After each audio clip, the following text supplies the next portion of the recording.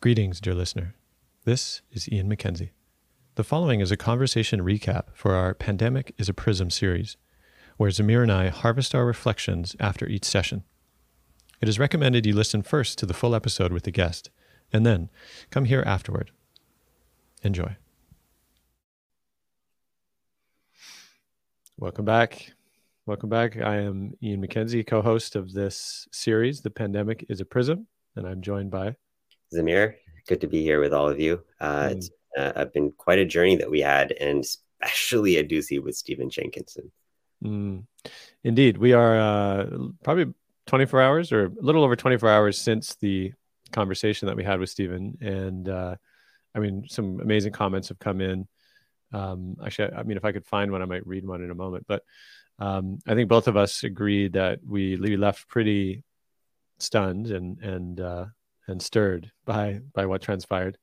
And the point of these recaps, of which we've also done for the first conversation with Charles Eisenstein and then Elizabeth Sartouris, and now with Stephen, is to offer a little bit about, what's alive for us in the wake of the conversation, and also a place for you to even ask, comments or add your reflections in the comments here, and perhaps we could riff a little bit on them. This particular series is only about a half hour. We want to keep it nice and lean, but just to provide an opportunity to be like, whoa, what was that? There was definitely a bit of that. The word that came to me was undone. And I saw someone had written in their kind of feedback, the feeling of being undone. And what a beautiful thing it is to be in this place where you are undone, where the certainties that had held your precious understanding of things kind of get frayed. And as a result of that, they get loosened. And at first there's but then relaxing into that loosening is such a wonderful feeling. And it's given me a renewed sense of freedom since the talk, the freedom to be uncertain. And we'll talk about it. Beautiful. Well, maybe I could then actually, because I have it here, because it does represent, I think, just a really great nugget of one listener who wrote a comment after. She said, powerful conversation. Stephen was really on fire. I think it was too. I'm left with a quiet undoing that gives me pause to examine all of my own heightened prejudices and perhaps consider that I truly don't know what the F is going on. What a monstrous possibility that is. Thank you for this one. It was truly confounding and utterly disfiguring.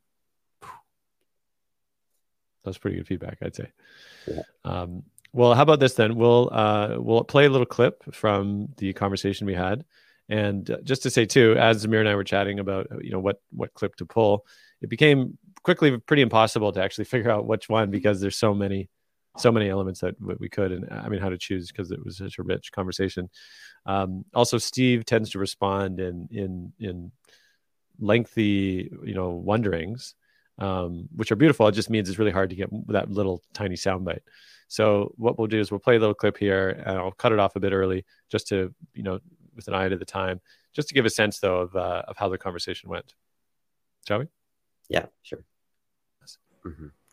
Well, first of all, I'm not persuaded that stories is the best way to account for what's going on. In other words, I wouldn't blame stories for the debris along the highway of the 21st century at all.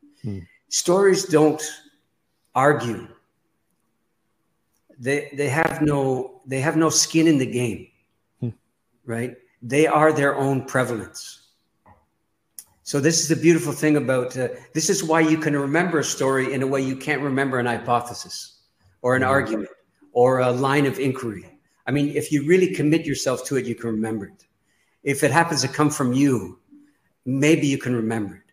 But there's something about stories, and we all know this intuitively, that they virtually tell themselves, if you lend any part of your scrutiny or give a shit or willingness to attend to things to them, right? And it doesn't matter that you can't find the beginning.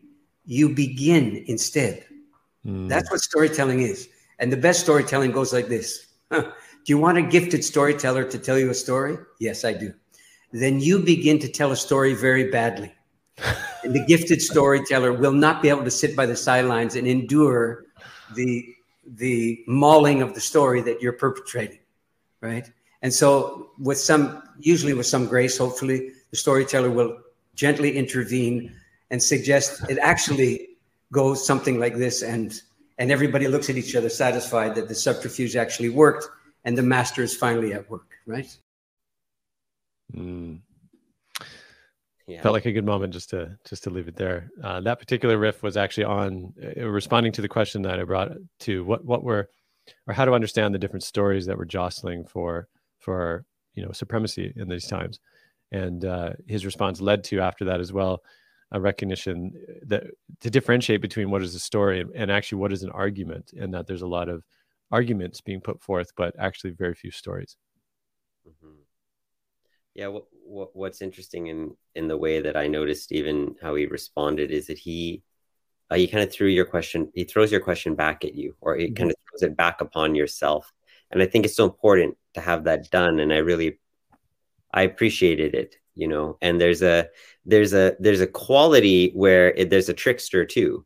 And I felt that there's certain people. I remember the first time I sat in front of Dr. Gabor Mate and experienced him working with me. It was also an undoing. I remember almost this sense of when he was there doing his work, like those Tibetan Tanka paintings of a fierce deity with a sword in its hand. That's just sort of like cutting through, right? And that's something that eldership can provide, and I was grateful for that in this conversation. Yeah, thank you for that. I mean, as I look back too from my notes of the conversation, which spanned a full hour and a half, it's very similar actually when I sit in on a teaching with Steve. I just have all these notes, and they're in some ways distillations of a particular inquiry or journey we'd taken. But then, as I look back later too, I'm like, wait, what was that about? Or, how did that link to what the thing is? And there's a peculiar quality of, being undone in the presence of such a wondering, and then later on, trying to retrieve the threads to really kind of grasp, like, wait, the lucidity that was there in that moment oftentimes it evaporates. And in some ways, I think because it resists a kind of prescriptive, okay, well then now I should do this, you're saying, of course. And he a few times, right, kind of rebuffed you on that. Well, like you said, if it was a clear line of argument, it would be hard to remember in a way too. What's interesting that in the undoing part is, I felt a new doorway open, as I said earlier, which is to be uncertain about what is happening right now. That there is a clamoring need in the human population, in the human mind, for certainty. And we foist that upon our political leaders and public servants who need to present the image of certainty, because if they don't present the image of certainty, it means that we don't know, or we can't control. And that even on both sides, if we look at whether it's the pro-vaccine or the anti-vax, you can see on either pole, as he says, there's a strong prejudice for certainty, and that those two poles get close to each other as a result. And it's that same rigidness that doesn't allow us to be with the humility of saying, well, we don't know. Okay, we're in this pandemic. There's a whole range of ways in which we could respond to this and navigate our way through fundamental questions that arise. To do that wholeheartedly, which is what he says, to do the spirit work of the moment of our generation, is to be willing to be in the discomfort of uncertainty, to proceed as if one doesn't know, as something that you've spoken about a lot in your work and so much of how you're led as well. I mean, I hear actually in the sort of the back of my mind as well, like, so how does this intersect with trying to set public policy, right, or health policy? Because, like you said, I mean, people in positions of institutions that are charged in a way by the need to, make decisions to support the health and the well-being of the populace, to sit in the uncertainty and say, well, actually, we don't know, it likely would get them fired pretty quick, or kicked out of office, for a politician, because that's so much of what we ask of them, I think. And This makes me think as well. I just want to interject quickly, which is the problem that it generates is that the shame of not knowing, or the cost of not knowing, means that you have to pretend that you do. And then you have to act as if you do and lie as if you do. So there are things that are known, and you can take informed action with the best of what you know right now, but also be able to say, like, well, we have no idea. But this is interesting, though, because again, like a politician, right? But a politician that would stand up there and said, actually, we have no idea, they'd probably get removed pretty quick, or the opposite political side would say, oh, look at this buffoon, they don't know what they're doing. So it's this sort of bind. I'm just saying I see the paradox there. Yeah. I mean, for me as well, though, I think what's at play is this. I mean, it might be, I can't remember if we touched on it with either Charles or Elizabeth, but there's the sense that, we have a population that is seeking that kind of affirming or confirmation or safety, right, from the leadership, which it's not a stretch to actually understand it to be as fundamentally parental. Right, it's an inner structure of seeking parental guidance or parental certainty, and there's more about this that I've touched on in my podcast, The Mythic Masculine, and we'll probably get into in some with our later guests. But that there is a consequence to, for example, the lack of true cultural a true cultural fabric. Where, for example, I touched on it with Steve, though. I said, I would imagine an intact village would look to the elders in these times of wild uncertainty and say, well, what do we do? And that they would be charged to hold some kind of line to, okay, what does life need from us? What is life asking of us? And in the absence of that, and in some sense, it's closer to a grandparent function, right? But elder is still not a grandparent. It's something else entirely. So what Stephen said is a function. An elder is a function, not an identity. Yes. And so in the absence of that, what we do have is a population that seeks parental sense of security from the state, from the leadership of the state, which itself is very problematic, obviously, because in some ways it obscures exactly this capacity to be uncertain. It obscures the truth that actually there is no safety, right? Like Steve said, right at the end there, he said, important safety announcement is that there is none. And so these are hard things that actually to come from, as or as you might think of your parents, or, I have a child, that they're looking for this certainty. That is the parental function in a way, is to be certain, right, to their kids, or at least that's what it's become. And to not be seems to be even more anxiety, or more of a sense like, oh, is everything okay? And so it's this undercurrent that's at play as well, of this seeking of, parental certainty that is, again, it's obscuring our capacity to be uncertain, to be, I think you called it sort of skillfully ambivalent, or something along those lines. I like that, skillfully ambivalent. What you're saying brings up a thought I had today. I've been in this parent metaphor. I've been researching this concept called counterwill. It's used in psychotherapy, and this teacher, Gordon Neufeld, has beautiful understanding of it. And he says that, the purpose of counterwill, it's installed in us by evolution, which is to resist any attempts of coercion against our will from someone that we're not actually attached to. So, for example, it's actually healthy for a kid to generally take guidance and instruction initially from their parents or their close caregivers, to pass down the knowledge that they need, right? To pass down the teachings that they need, or essentially to raise them, right? And you don't want to be raised by someone who's outside of your group, or in a different species, even say in nature, right? So there's this resistance to that.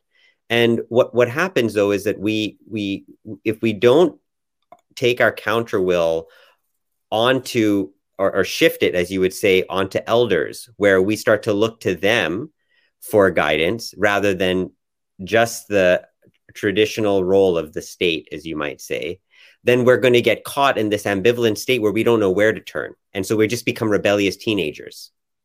And that's a lot of what I'm seeing happening online, right? I'm seeing a lot of almost rebellious teenagers, and part of what's been unfairly characterized, I think, of people who are quote unquote anti-vaxxers is that they're part of that group because they're not listening to the parents and they're not listening to anybody else. Where are your elders, kind of thing, right? You're just kind of doing your own thing rather than having an intelligent tuning into eldership and having the courage to be in that state of not knowing, of uncertainty, and say, well, I'm going to actually really question and listen to both sides. Who knows? Maybe we'll see in 6 months vaccinations is the right thing to do. Or maybe we'll see that there's other approaches that we need to take. Or maybe the way in which that we address the challenge of trying to galvanize people towards a shared response to a health crisis means that we have to allow and create opportunities for divergence or different health practices or viewpoints to have the best outcome for the whole. That may be true. Like, we don't know, right? So why not keep inquiring into it and doing the best we can? You know, you made me just remember while he said something along the lines of like the willingness to hold. I mean, I don't think he called it centrist, but the central position in the face of extremes. He's like, is an actual courageous position. It is. Yeah, which I thought was really interesting, rather than seeing it as a kind of like, you know, refusal to take a position, but it's actually in a time of deep polarization to hold that line is a position that is courageous. And I appreciated that. He spoke to the need, in order to do that, there has to be an exacting attention to detail. Okay. And less focused on the answer, but curiosity as to really what's happening in the present moment. Because the certainty is always projecting into the future, but wisdom is found in the now. By really looking at what's really happening, what's really going on many spheres, we gain wisdom from the moment. That's the spirit work that helps us to respond with wisdom in the next moment, right? And that's harder to do, though, right? It is an exacting task. One of the other threads I was really appreciative of was, I mean, looking again at what is the spirit work, or what is the great forgetting, right, that has gone on. You know, he invoked the story of Beowulf and the sort of loss of, or the lack of hospitality that's been extended to the world. You know, I think characterized it a little more as sort of modern industrial society had forgotten its sort of sacred reciprocity with the world. And that was characterized or captured within this old Norse story, where the Beowulf monster was, you know, at the door, where the humans inside of their hall were, you know, feasting and making merry, and yet the world wasn't allowed in. That reciprocity wasn't allowed, and it was only through that continual lack of reciprocity that it monstered the monster. Well, actually, I don't know if I heard that same thing from Stephen, to be honest. I think he said to be aware that Grendel was still Grendel. I mean, the beast was in him, but he came wanting to be included, and he was pawing initially at the door, just pawing at the door. He could have burst his way in and made a big scene and slaughtered everybody, which ends up happening later in the story. But in the beginning, he doesn't come in that way. He's like, I want to partake and enjoy in what you're doing, what you're participating in. Yeah. Right. And that rejection that he felt evoked the monster that was latent. But it's, well, this to me, those the line of the understanding that essentially what monster is a monster, right? Is it the fact they're just monsters, and you know, we got to beware, or is there a consequence, or is there an active? I think he made the same connection to demonizing, right? Or I've heard him in a different talk invoke that in an old understanding was that an angel and a demon are the same thing. They're the same being. And yet one brings welcome news and the other unwelcome news. And that's how we actually differentiate between them. But in fact, they're both bringers of news. It's just the one that we don't want to hear, we call them the demon, and the other the angel. So in the same way that the world itself has now become more monstrous to us, in this case, this, you know, slumbering beast towards Bethlehem, as we opened, you know, with the poem by Yeats, which seemed, I love what he said there too. He said, he called it, oh, interesting. That felt like a get well card to the 21st century from the past about this very moment. Totally. Yeah. There was this line that really struck out to me. Actually, I queued it up here, which I've been feeling it a lot. It says, the ceremony of innocence is drowned. The best lack all conviction, while the worst are full of passionate intensity. That's a dangerous time to be in, when the best, the ones who are really committed to seeking truth and harmony and human progress and understanding and reconciliation in their hearts, right, lack the conviction to own it and to speak it, while the worst have passionate intensity, right? Yeah. This is, and like he said, this is sort of the flaccid democracy that we've inherited, that we have now, So either we're going to, you know, trim the fat, right, and start getting to the crux again. And I think this is something that he struck me with, saying, you know, your generation is looking at our generation with these glaring eyes, admonishing us for the things that we didn't do and the work that we didn't do for you.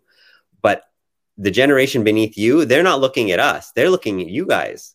So who are you going to be? You know, what are you going to do? And that does puts an onus on us, right, to ask that question, because we have to help resuscitate and reinvigorate the foundations of our culture and our society and democracy in this time. That's the labor, that's the work that we do, our spirit work, that is not, as he said, able to just be inherited by the next generation, because they have to do the work themselves. But what they will have is the example of the work having been done. And that is empowering. That's encouraging, because you hear the echoes of that work, right? And, you know, when we really give thanks to our ancestors, as people, like, I'm wearing a turban today, and part of my ancestry is Sikh. And when I look at the work that has been done on behalf of that lineage, I can see that I still have to claim it and work it now, but I can be grateful for it, right? So it does matter, right? It does give you something.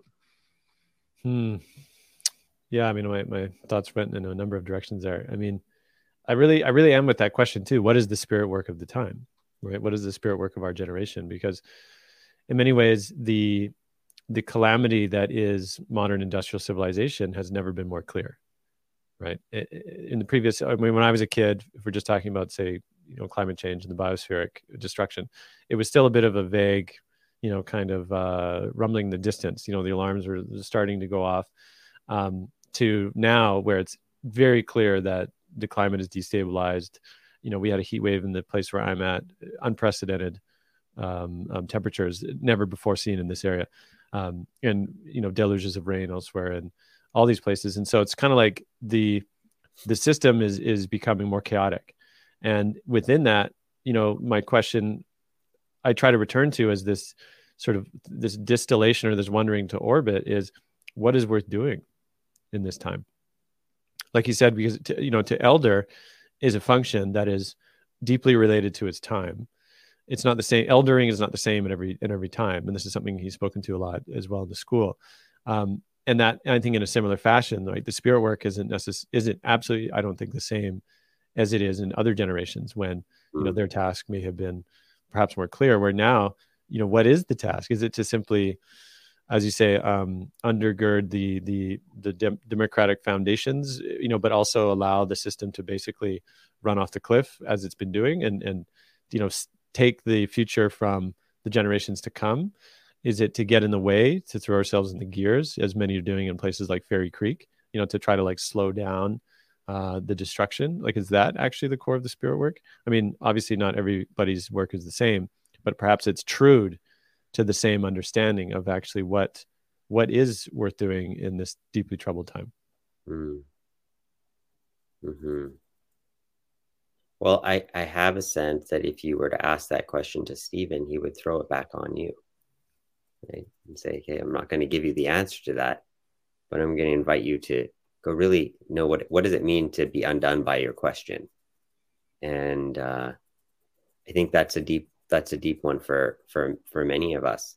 It's easy to get excited by, you know, our vision and anticipation of, this is who I am and this is my work.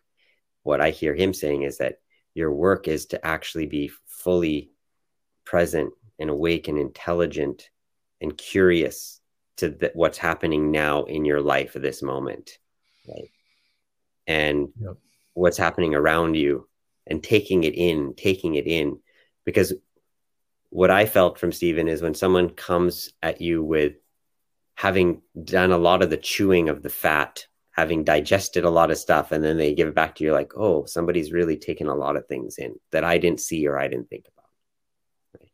And so we have to do that right now. I think this COVID is giving us a chance. It's given us a chance. I feel it stirring and rumbling the slumbers of the masses of people. And the danger, the beautiful thing is that when you hear a roaring thunder in the distance, right, you can feel it reverberating, and it kind of wakes you up, and you pay attention to your surroundings. And we do need to wake up. We need to wake up to a lot of things. The danger is, I heard this metaphor the other day that, when you have a group of ants together, a white ant and a black ant and a red ant, that they all actually just go on their own way, cross their lines, coexist, and do their thing. But if you take a bunch of them and put them in a jar and you shake up the jar, they're going to think that each other was the cause of the tremor and the upset. So they start attacking each other. Mm. So it's when the jar is getting shook and we don't focus on who's shaking the jar, or we're shaking it ourselves, however you want to look at it, we get distracted from the spirit work because we're all just fighting amongst each other. And he's saying that that's the ugliness of the climate that we're in right now. It's rabid, right? With just people hot with religiosity and prejudice. And we have to be careful not to get sucked into that. Otherwise, we'll ignore the real work that needs to be done. Yeah, thanks for that. It's a powerful image. I was struck near the end, I think, of the conversation when, he, on the one hand, he sort of put forth, what does it mean to be sort of radical citizen of this time, and to proceed with village mindedness of, the extending the care of one's own consequence, right? One's own consequence on the health of another, based on your choices, right? That's sort of a radical understanding of freedom.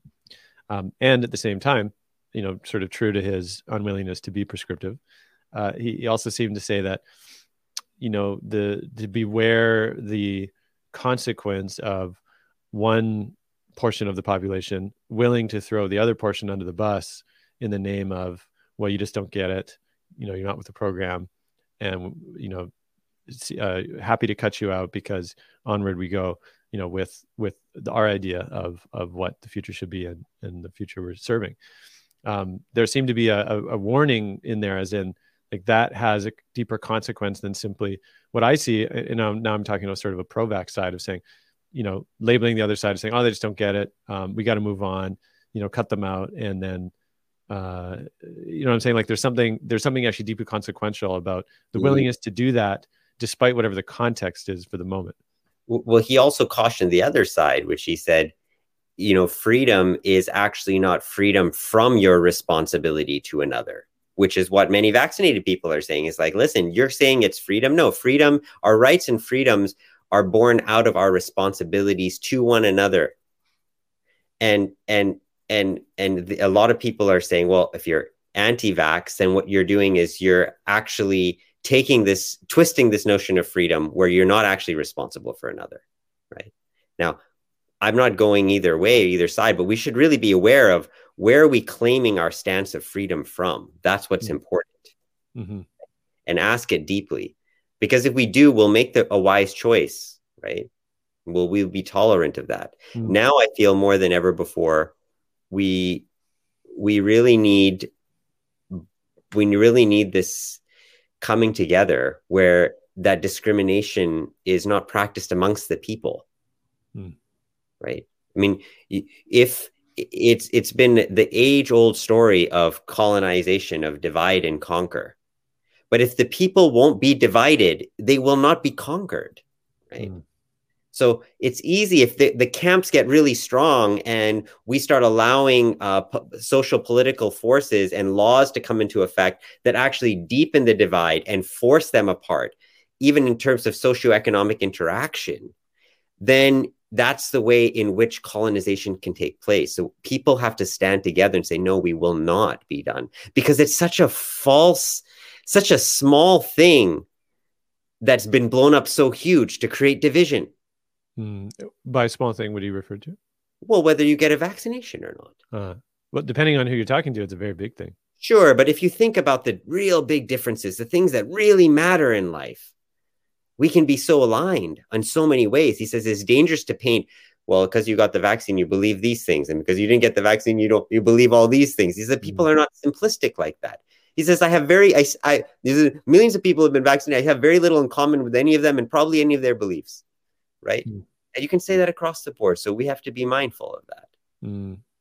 This is really, it's interesting you bring that up, actually, because I like that clear articulation, that in some ways that has been the most, you know, and in past, less so in Canada, I think, but more so in the US, maybe other places. Oftentimes in conversation, right, people will say, they'll come up pretty quickly, you know, what political slant are you, right? Oh, are you a Democrat or a Republican? Somewhere, you know, that'll kind of like surface, because that became, I think, usually the first line of, okay, you know, whose team are you on? More so again in the US, I think. Canada, maybe less so much, but now it feels like whether you're vaxxed or not is the first line of whose team are you on? As in, that's how ubiquitous it's become. And it's very interesting to think about, like you just said, that's the thing now that has become the main line of you know, we talked about lines with Steve. It's like, that's how, I think it was the Romans initially, you know, drew the line against the pagans to say, well, they're not us. And so just that as a phenomenon is very important, I think, to pay attention to, beyond simply, well, that's the science and, you know, that's what it says, so we got to do it. It's just that it's more than that. And perhaps that even links a little to what Charles had said in, you know, the first conversation, of inciting of that mob mentality response. Like there's deeper forces at work that we just have to be very alert to. Exactly. And not pretend that are just sort of, you know, it's an easy decision. There we go.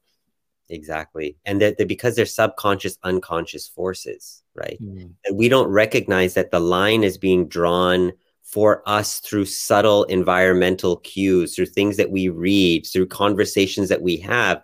The lines get formed in our minds. And that is what creates those distinctions to where we're willing to tolerate things that normally we wouldn't, because little bit by little bit by little bit, it has been etched and it has been etched until it has been etched, right? It's important for us to be able to see that. I was just thinking today, I was getting acupuncture, and he used a TENS unit. It's an electrical stimulator. So you connect it to the needle points and it stimulates your muscles, right? And it creates like a twitch response. Now, if you, in the beginning, it's quite sensitive, right? But then after a while it dies down, so you can turn it up even more, and then you picks up again, you feel it. But then you kind of just get used to that, and then you got to turn it up even more again, right? So that's how it is with the signals that we get from how our brain works. We get them within our bodies through pleasure. And as a yogi, I'm very interested in this and how our mind is conditioned through our body and so forth. But even in society, these little signals are coming in. Initially, we're like, wait, I don't know, something doesn't feel right about that. But then it's just, that's now the new hum. And then another one, and then it becomes the new hum. So we got to be careful to what signal we're tuning into, because we are getting entrained to signals. You know? Wow. Well, perhaps we close our conversation there, as we also give a little nod to our next guest who's coming next week, Pat McCabe, Indigenous grandmother, profound wisdom holder, and very excited and curious to bring her on next in this series, and see what she has to say about this moment, this pandemic. Wonderful. Well, look forward to seeing all or any of you then. And for those who are watching, this is the link to go check out agatheringofstories.com/pandemic. And you can look at the previous conversations we've had with Charles, Elizabeth, Stephen. There's recaps as well that we've been doing like this, which you can access on our YouTube. And we'll also be releasing a lot of outtakes along the way from the different conversations, just to try to distill, again, some of the gems we've had. And those can be really great to share. And if you're already tuned into the series, would love if you could help us spread the word to, you know, your networks, your family, your people, because, you know, this is really meant to be as accessible as possible, that no matter where someone sits on this, you know, this moment, that they can still access this in a way that doesn't feel immediately dismissive or that really, you know, is a fire that we can all sit around together. Absolutely. Okay. Zamir, always a pleasure. Bye. Onward.